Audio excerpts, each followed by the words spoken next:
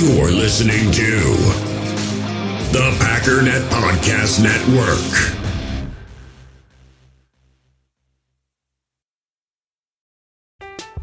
I'm Alex Rodriguez. And I'm Jason Kelly. From Bloomberg, this is The Deal. Each week, you'll hear us in conversation with business icons. This show will explore deal-making across sports, media, and entertainment. That is a harsh lesson in business. Sports is not as simple as bringing a bunch of big names together. I didn't want to do another stomp you out speech. It opened up so many more doors. The show is called The Deal. Listen to The Deal. Listen to The Deal on Spotify. All right, thank you everyone for tuning in again to the Wisconsin Sports Heroics podcast on the Packernet Podcast Network. My name is Sam Holman, and I'm here with my co-host McQuaid Arnold. McQuaid, how are you doing today? I am stoked to be back for another week of this podcast. We just got back from our annual trip to the Brewers game for the Wisconsin Sports site. It was a heck of a lot of fun. Yeah, it sounds like it from the social media posts and stuff I saw. I wasn't able to make it. Living on the Pacific Northwest, it's a little pricey to get out to Green Bay, or not Green Bay, but Wisconsin. Yep. So yeah, it sounds like a lot of fun, and maybe I'll be able to make it out for something similar in the future. Yeah, I think we're going to do some more in the future. I'm excited. Yeah, definitely. All right, so we don't really have much news here, kind of the depths of the off season. So we did do a mailbag. We've got some questions here we're gonna get to. But first, McQuaid, you had an interesting story. I believe it was either today or a couple days ago, where you kind of wrote about some possible additions the Packers might make in free agency as the off season goes on. Yeah. So Rob Demovsky, the Packers ESPN beat reporter, released his early 53-man ranking 53-man roster for, week one for the Packers. And he added in part of it being that he thinks that one addition that could be made, and he thinks that Packers are actively pursuing, is signing someone at the pass rusher position, / outside linebacker. And this is something that we've talked about, I think, in length all offseason. I think the only other position that we've seen, talked about in nauseum as far as adding a free agent is wide receiver, wide receiver and then pass rusher. So the fact that Rob Demovsky is now reporting on it would make you think that there's definitely talk around the front office and 1265 Lombardi Avenue as far as actually bringing in someone. And it would make sense, 1 year removed from Green Bay, trying to do the same thing with Whitney Mercilus. Yeah. Who unfortunately tore his I think it was his pec. I think it was his bicep, maybe somewhere around there. Bicep, yeah. Either way, had a season-ending injury, and so going into this season, and that was with basically Preston Smith and Rashawn Gary being our only two pass rushers. We're going into another season of just that.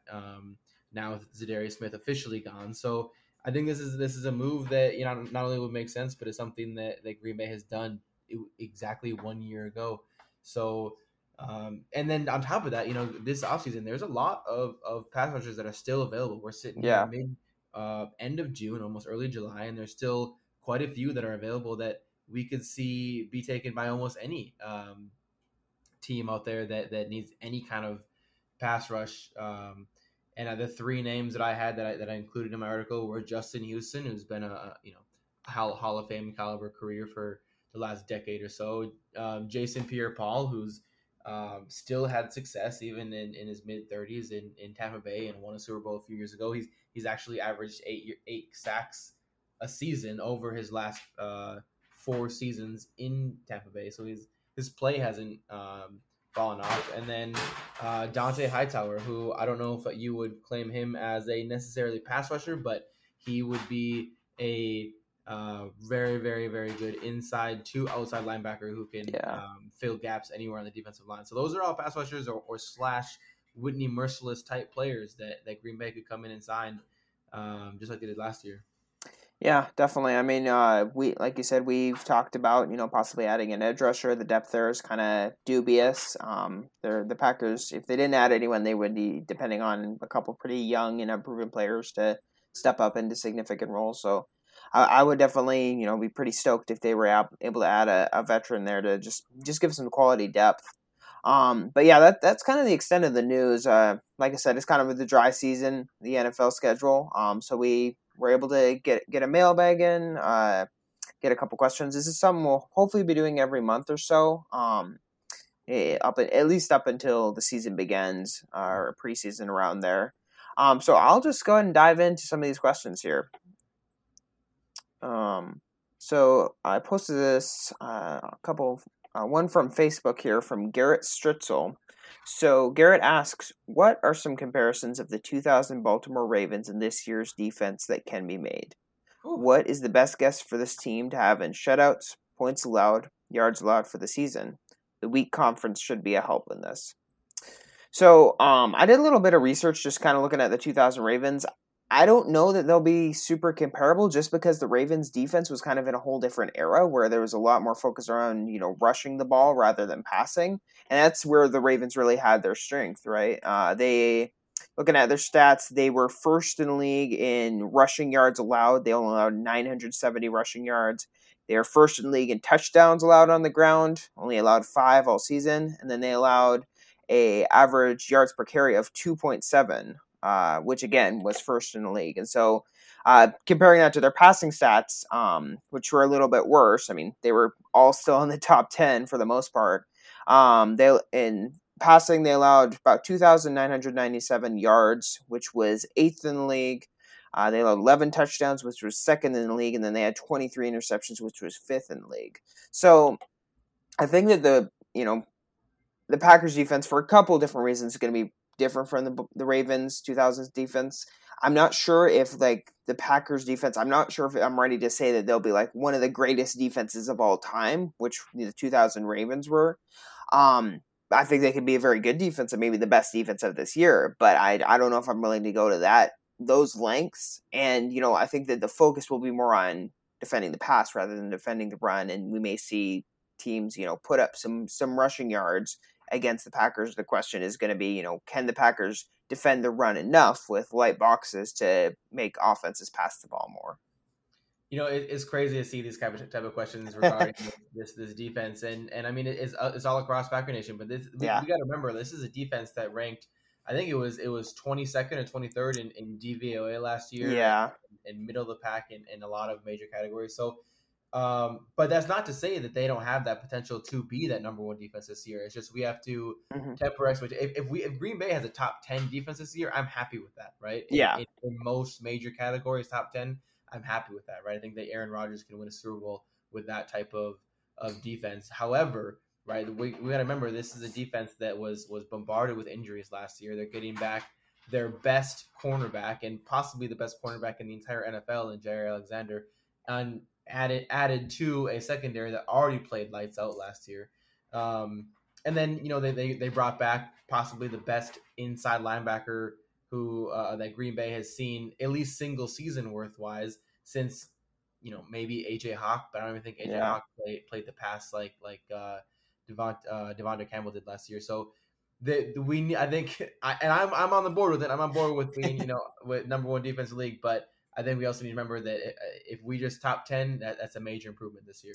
Yeah, I would agree. Like you said, I think that we're all aboard, the defense being one of the best in the league, but I think, we need to, not necessarily start comparing them to the 85 Bears.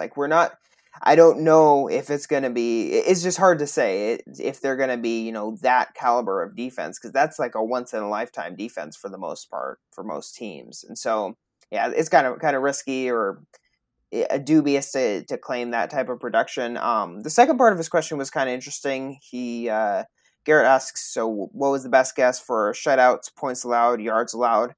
I kind of took the path of comparing it to the Ravens defense again, but that's not necessarily what we have to do. For shutouts, I think it's a little bit shutouts, I think, are a little bit hard to predict because I think they depend on a lot of different stuff that can vary a lot year to year, like turnovers. And so that's something I don't know that's a reliable predictor for defensive success. I would, if the Packers get a couple, 2 to 3 shutouts in the year, I would be ecstatic with that. I think it's possible, especially with how weak the Bears are, some of the weaker teams the Packers played, like the Washington Commanders. They could maybe shut out some of those offenses, but I don't think they'll I doubt that they'll be able to get, more than maybe 2 shutouts or maybe 3. I think that exactly hit in the head. You can never predict a shutout. A late, garbage time touchdown could ruin a perfectly good, shutout performance from a defense. Yeah. But however many times, I think a better question is how many times the Packers defense holds an opponent under 10 points. Right. That is a valid question. I think that could happen 4 to 5 times this year, and that might be even on the lower end. You know what I mean? They have a favorable strength of schedule this year. The Bears twice and the Lions once are both candidates for at least 3 of those. Like we talked about with how bad the that Bears offense is projected to be. But just like anything else, you can't guarantee something like that. But holding opponents to 2 scores or less is very realistic. That could 14 points or less. That could happen in 8 games this year. That could happen half the season this year. That's how good this defense is. Yeah, and just to so the Ravens, like we kind of covered, they were in a different era of football where there's a lot more focus on running the ball. They allowed about 10 points per game. A couple of the better defenses we've seen in recent years, the 2021 Bills allowed 17 points per game, and the 2020 Rams allowed 18.5 points per game. So I think that the numbers for the Rams and the Bills, I could definitely see the Packers allowing that, like around 18, 19 points a game. I think that could be, at the top end of what we could expect from them, even though it's not obviously guaranteed. But especially if they're, in the top 5, top 3, I could definitely see that type of performance from them. Yeah, I think the biggest concern that I'm going to see, last year we had that great, legendary performance against the Rams. But the final score was, 40 or 32 to 46, whatever. The final score was high scoring, right? Green Bay won. We won by 8 points, but I don't know if Green Bay's offense puts up 42 points again this year against a above average defense, and the Rams do have an above average defense. So it's going to be performances like that we see this defense not allow the Rams to score 32 points and allow Green Bay to score 27 and still win. So that's kind of the difference. I think that those are the type of differences that I want to see this year. Yeah, going from last year to this year. Yeah. And then the last part, the yards allowed. I mean, the top defenses the last couple of years, they allowed around, around like 2,800, 2,700 yards for the entire year. So aim around somewhere around that. I think you'd be pretty happy with that performance. But yeah, I think that, like we kind of have mentioned a couple times, I think it's a little bit too early to proclaim the Packers defense potentially one of the greatest of all time. I think we could say, they could be top 5. They could be the best in the league. I think that's reasonable with the personnel that they have. But yeah, I don't think I'm ready to, say they could be one of the top in history. Yeah, that's high hopes there. Yeah. And another question on Facebook about the defense actually comes from Andy Monday. So he has a 2-part question. One, he asks which Packer should do ads for Quick Trip, and then he asks which improvement in the defense will help in the red zone D the most. So first question, which Packer should do ads for Quick Trip? McQuaid, what do you think about this? I think we could do some ads. A great question. I think that there's a lot of good candidates, but I'm gonna go with Marcedes Lewis. He's a fan favorite in Green Bay. Okay. People love him. Yeah, I think people love to see him at Quick Trips and see him in those commercials. So it's kind of one of those different fan favorites, but everyone in Green Bay is fallen in love with him in the couple of years he's been here. That'd be perfect. Yeah, I think I'm gonna go with Rashawn Gary, kind of for similar reasons. He's becoming a fan favorite. There's a lot of hype surrounding him. Get him on, get him to do some ads. He can, I think, sell some products for you. Yeah. And then second part of his question, which improvements in the defense will help the red zone D the most? I'm going to go with, being able to play more man coverage, because that's one thing I noticed about the defense last year is Joe Barry kind of liked to play man coverage in the red zone a little bit more. Sometimes he used it in blitz, like blitz coverages, just man coverages without any deep safeties. Sometimes it was just, straight man coverage. But I think that, adding Jair back, having him as one of your top 3 corners, and then adding Quay Walker, who can match up with tight ends and running backs, I think that being able to play man coverage, more sticky man coverage in the red zone will help their performance improve in that area. I like that answer, and I think that's man coverage is one of those important things you can do in red zone defense, especially because so many teams like to throw that back shoulder fade in the end zone. But I think I'm in the direction you touched on it, Quay Walker. But I think that having a red zone package that features both Quay Walker and Devondre Campbell is going to exponentially increase what your defense can do in the red zone. Not even just man coverage. I think man coverage definitely included in that, but you have two linebackers who are freak of nature athletes who can cover sideline to sideline. I don't think we've had an athlete like Quay Walker and at the linebacker position in a long time. That guy, if you watch his film, he can go sideline to sideline. He matches running back speed. He hits the right gap often, more times than not. And then obviously in the passing game that speed comes into play. Bootlegs, rollouts, those are the type of plays that Quay Walker will be impactful on. I think having packages with both those linebackers on the field would be huge, absolutely huge in the red zone. Yeah, that's a good point, because in the red zone, right, you're not offenses aren't trying to attack deep. They're trying to attack like horizontally. And so having guys that can run sideline to sideline can be a really, really big, important thing in that aspect of the game. Like you think about, or go ahead. I was saying, and I want to say pass rusher, but it's almost, pass rushers are so often nullified at this point, at this part of the field, because it's 3-step drop and they throw the ball. That's what red zone offenses are designed to do. So you almost have to choose a different position. Yeah. And one of the things that kind of comes to mind of talking about like that horizontal quick attack is that Chris Barnes, that goal line hit he laid down on that Chiefs running back in that game. That's the kind of play that, if you can get that consistently from your inside linebackers, I think that can really help your red zone defense. Yeah, that would be huge. We all have smartphones, and we all know they're pretty amazing, but they also can be amazingly distracting, especially when we're around other people. So US Cellular wants us to reset our relationship with our phones by putting down our phones for $5. That's right, a company that sells phones wants us to put down our phones. And to see what we find, learn more at uscellular.com/built for us. In the hobby, it's not easy being a fan of ripping packs or repacks. We get all hyped up thinking we're going to get some high-value Jordan Love card, but with zero transparency on available cards and hit rates, it's all just a shot in the dark. Until now. Introducing slab packs from arenaclub.com, the only repack that provides real value, a complete view on all possible cards, and clear hit rates for each one. Now when I buy slab packs on Arena Club, it finally feels like I know what I'm getting.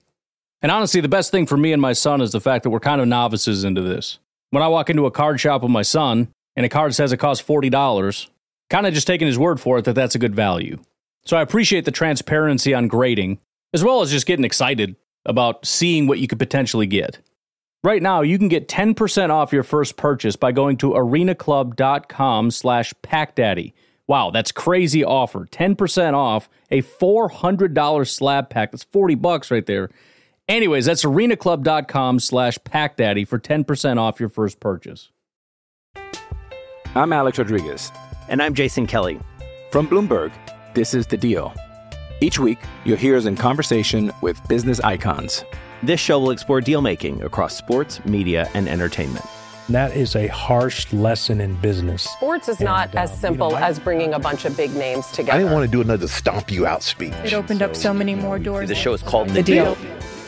Listen to The Deal. Listen to The Deal on Spotify. Yeah, and then going to some questions that we got from Twitter. So these are a little bit more offensive focused. There is one more defensive question. So we can start with that. This is from Richard Fitzwell at Gooseborn or Gosborn, GOSEBOURNE1. That's his Twitter handle. So he asks, who plays more defensive snaps this upcoming season, Wyatt or Walker? Do you want to take this one? Yeah, I think that it is Devontae Wyatt, and I don't think it's close. And I don't think it's because Quay Walker isn't ready or he isn't impactful. I just think that Green Bay is going to see packages and see how successful it is with Wyatt and Clark on the field at the same time. And they're going to exploit that and do that all game long, or as much as the game that they can, especially in short yardage situations, especially in red zone packages, where I know I just said that pass rushers can oftentimes be nullified in the red zone. But if you have two guys blowing up the middle of your offensive line almost immediately, it does impact what you can do in the red zone. I think that Wyatt and Kenny Clark on the field at the same time is going to be very, very important to what this defense does on a consistent basis. I think that Walker is going to be slowly kind of brought into the pass defense, the situational ball, the red zone coverages. I think that Quay Walker is going to be learning for a long time, but I think that Wyatt can come in and produce right now. Yeah, I think I'm going to go the other direction. I'm going to say Quay Walker has more snaps just because, you make a good point. If he's, a little slow getting acclimated to the defense, if Chris Barnes starts the year as the starting inside linebacker, kind of seems like it's trending towards Quay being the starter, but we don't know at this point. It's just OTAs. I think that with how much the defensive line is rotated, just for that reason alone, Wyatt might spend less snaps on the field than Quay Walker, because the Packers are going to want to be in their nickel package with two inside linebackers or their 3-4 package with two inside linebackers pretty much the entire game. But yeah, it could go either way. Like you said, if there's some delay in Quay, adjusting to the NFL level, and I can remember if it was you who wrote about it, but someone wrote about it on Wisconsin Sports Heroics about how he was having a little trouble adjusting. Right, he was still getting his feet under him in OTAs, and so if that extends, if he has some trouble staying on the field, passing downs, running downs, whatever it is, yeah, I could definitely see Wyatt taking the lead in snaps. I think it was about him losing his confidence when he first got there. But before we even address that part of it, I answered this question in my mind that both of these players were 100% ready to start and ready to go. I don't think that anyone challenges Quay Walker for that linebacker 2 spot, and I don't think that anyone challenges Devonte Wyatt for that number 2 defensive tackle spot. Outside, I guess Jarran Reed, he's going to be there. And I guess that may throw some kinks into some things, but for what Devonte Wyatt can bring to this defense, I think they're gonna love. I think they're gonna love seeing big, heavy up fronts. And Quay Walker, he is not going to be utilized less than Devonte Wyatt because he's not effective or because he doesn't make the play. I think that he's going to be brought in more in situational football than and Devonte Wyatt's just going to be out there just consistently wrecking guys. But it said it could go either way. Yeah, for sure. All right, we can move on to some offensive questions here. So this one's from Matt Pickett. That's at Matt Trombone. He says, at the midpoint of the season, which Packers player has the most catches and or yards, and how about by the end of the season? He also asks a bonus question, but we can cover this one first. So at the midpoint of the season, who has the most catches and or yards? So that I took that as it can be a different player. Like one player might have more yards at the midpoint and one player might have more catches at the midpoint. And then he asks that same question for the end of the season. So I'll cover this one first real quick. So I think that by the midpoint of the season, I think that the leader in yards will be Aaron Jones, just because he's going to be involved in the passing game, involved in the running game as well, as kind of the new weapons get their feet under them a little bit. I think catches, and I think I think that my answer might be the same for both the midpoint and the end of the season. I think that Allen Lazard is going to lead the team in catches just because kind of he's the sure hand. He's the veteran who's been there a while. He knows the offense. Aaron Rodgers trusts him. He has good hands, all that stuff. He can do some stuff in the offense. But yeah, I think that for both the midpoint and the end of the season, he'll lead the team in catches, and Aaron Jones will lead the team in total yards. I'm on the same page with you when it comes to catches. I think that Allen Lazard is going to be that third down, reliable target that Aaron Rodgers kind of used Devontae Adams for, and for no other reason other than the fact that Rodgers trusts Lazard. Lazard has produced when he's been on the field. He's shown that he's reliable. He's reliable hands. So I don't think there's any fall off when it comes to trust with Aaron Rodgers and Allen Lazard this season.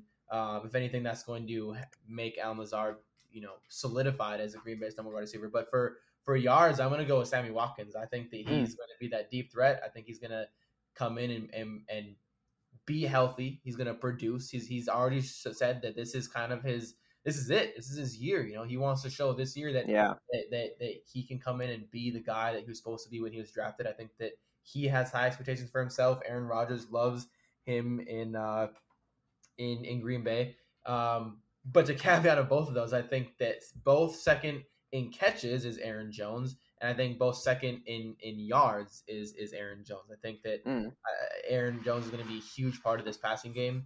And I think that while Allen Lazard might have the most catches, he might be third on the team in yards, because it'll be so many situational, third and short, 3rd and 5 type of receptions. Yeah, honestly, I think it could go a lot of different ways, because I think that this is going to be kind of an offense where we're kind of like, we've seen running back by committee. I think we could see receiver by committee for this offense. Like, there might be 4 guys with 700 yards and 7 touchdowns or something like that. And so it might not be like there's one clear leader in, either catches or yards or whatever. But there's just a bunch of guys who, get production based on how Matt LaFleur game plans each week, where he's trying to exploit weaknesses, where Aaron Rodgers wants to go, all that sort of thing. So I think it's kind of up in the air, and I don't know if there will be a clear leader, either midpoint or end of the season, but it'll definitely be interesting to watch. If you want to try and look at the glass half full type of thing, no one will ever say that any team is better with Davante Adams off the roster, right? But there is a big but to that. I think we all saw many of those throws against the 49ers in the playoff game where it was Davante Adams double covered and someone else running open in the middle of the field, and Aaron Rodgers threw through Davante because he knows Davante can make those plays. If instead we have, instead of that connection in that game, in that situation, we have 3 or 4 guys who are all just good at what they're doing, Aaron Rodgers will have a tendency to not just target in on one guy. And it's kind of a tricky line to walk there. Again, no way is any offense ever better with Davante Adams off the field. But when you come back and you possibly have Allen Lazard, Sammy Watkins, and then fill in the blank as just a good, reliable target, the defense has to worry about all of them rather than just Davante Adams. Yeah, definitely. And then the kind of bonus question that Matt asks, he asked, do you think we'll pick up another starter level receiver before week 1, and do we even need one? What's your take on this? So prior to Sammy Watkins, I've been beating the wall for Will Fuller. I love Will Fuller. I know he has injury issues, but I think that went out the window when we got Sammy Watkins. And so, at this point, it's in my opinion, it's Julio Jones or no one. I think he's the last big name out there. I don't think there's any way Green Bay spends some money on Odell Beckham Jr. for half a season, even though I would like that move for a playoff push. Maybe if he's not signed by halfway through the season, if they wants to make, maybe at that point in time we can revisit this conversation. But at this point in time, we have no need for Will Fuller, as much as I would love it, because we got Sammy Watkins. And so I think that we're among the 3 or 4 favorite teams to sign Julio Jones. And if we see an unfortunate injury in training camp or OTAs or what's to come, then that definitely skyrockets that likelihood. But if we go into week 1 with all the wide receivers that we have on the roster right now, I think it's kind of a 49% chance that we do sign a wide receiver. 51% chance we roll with what we got. So I think it's close. But if nothing changes between now and then, I don't see us signing us a wide receiver, to be honest with you, as much as I would love it. Yeah.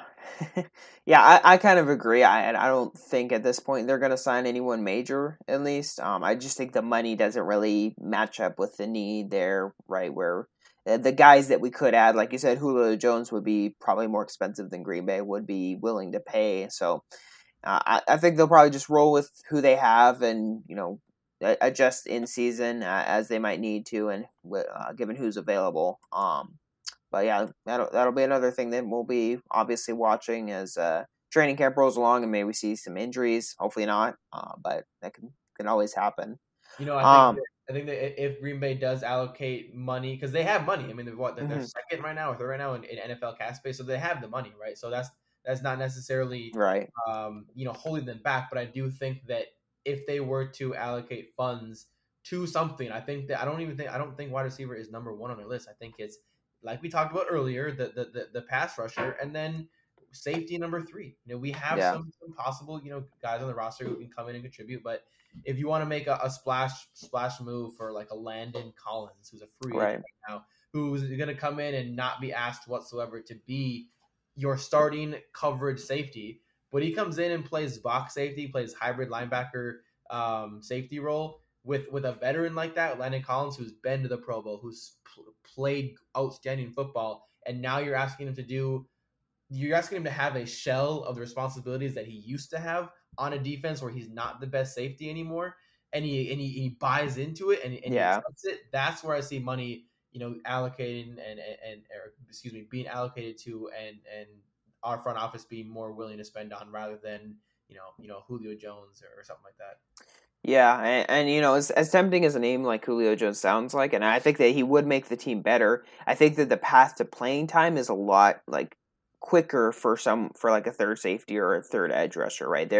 The wide receivers, it's kind of crowded with veterans a little bit. Not necessarily like, well, we don't know for sure at this point, but not a whole lot of like top end names. But Allen Lazard, Randall Cobb, Sammy Watkins, there's a lot of guys at the top who are going to be competing for snaps, and that, as players who have been in the system for longer than anyone they would pick up at this point, really, unless, I don't know, they went out and traded for Jake Kumaro or something.